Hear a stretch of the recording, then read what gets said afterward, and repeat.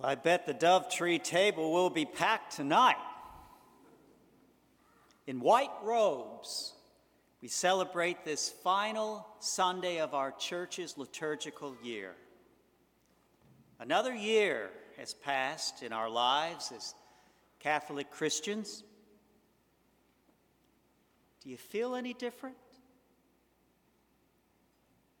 Today is an opportunity for each of us, I think, to take stock of how we are responding to God in our lives. Today, we say Christ is King of the universe. Of course, if you ask someone in England who is king, they'd likely say Charles. And you ask someone in Jordan, and they'd say Hussein.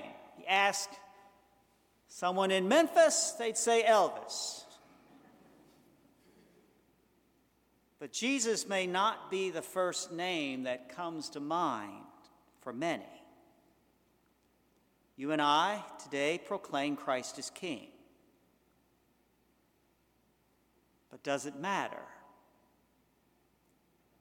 When I last looked, there was still pain in the world, still sin, still death.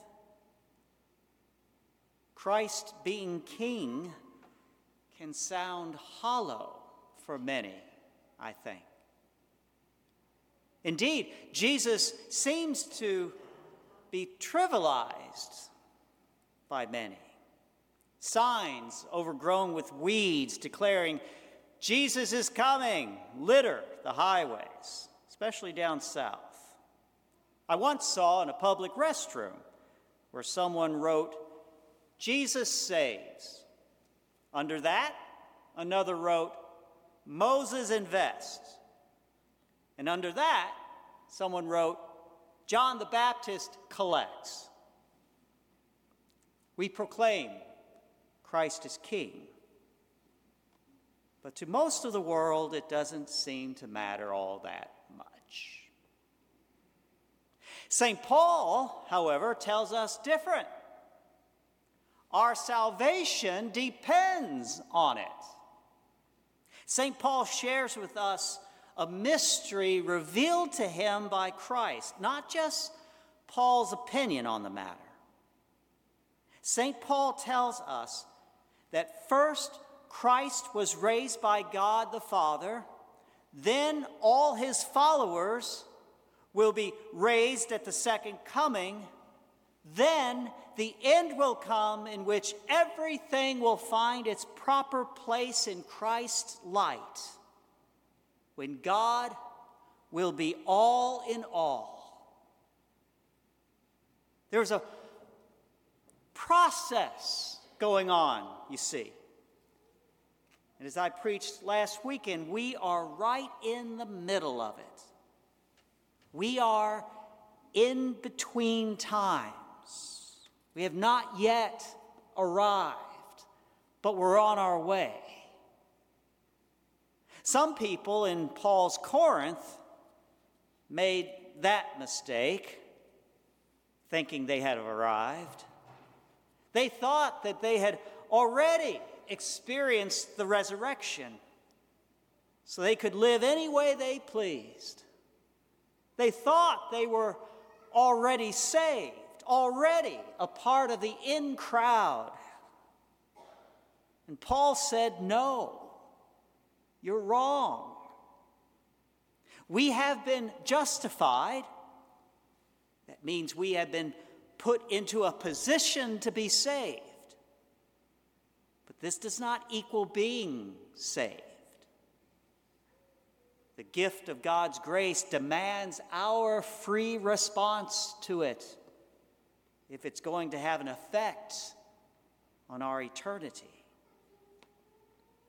St. Paul wrote to the church in Corinth with a sense of urgency. He knew each member of its community had a limited time within which to embrace God's gift of salvation in Jesus Christ. We live with that same urgency today.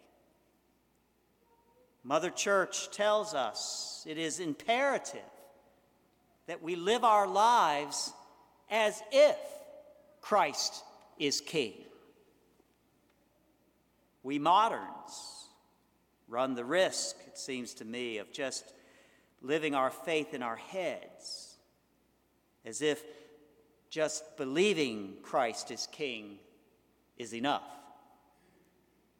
It is not. We must enflesh our yes to God with our lives. St. John Paul II once said, "It is not enough to just know the truth. We must live it. No mere intellectual assent will do. We must live our yes to God." But why doesn't God just snap the divine fingers and set everything straight? Why draw out this process of salvation? Because in God's plan, we must each be given time to accept God's offer of salvation. That's what this is all about. God will not force even salvation upon us without our free consent. So at the end of this church year, give this some thought. Does it matter to me that Christ is king? Would I be living my life differently if Christ never existed? Or would my life be pretty much like it is now?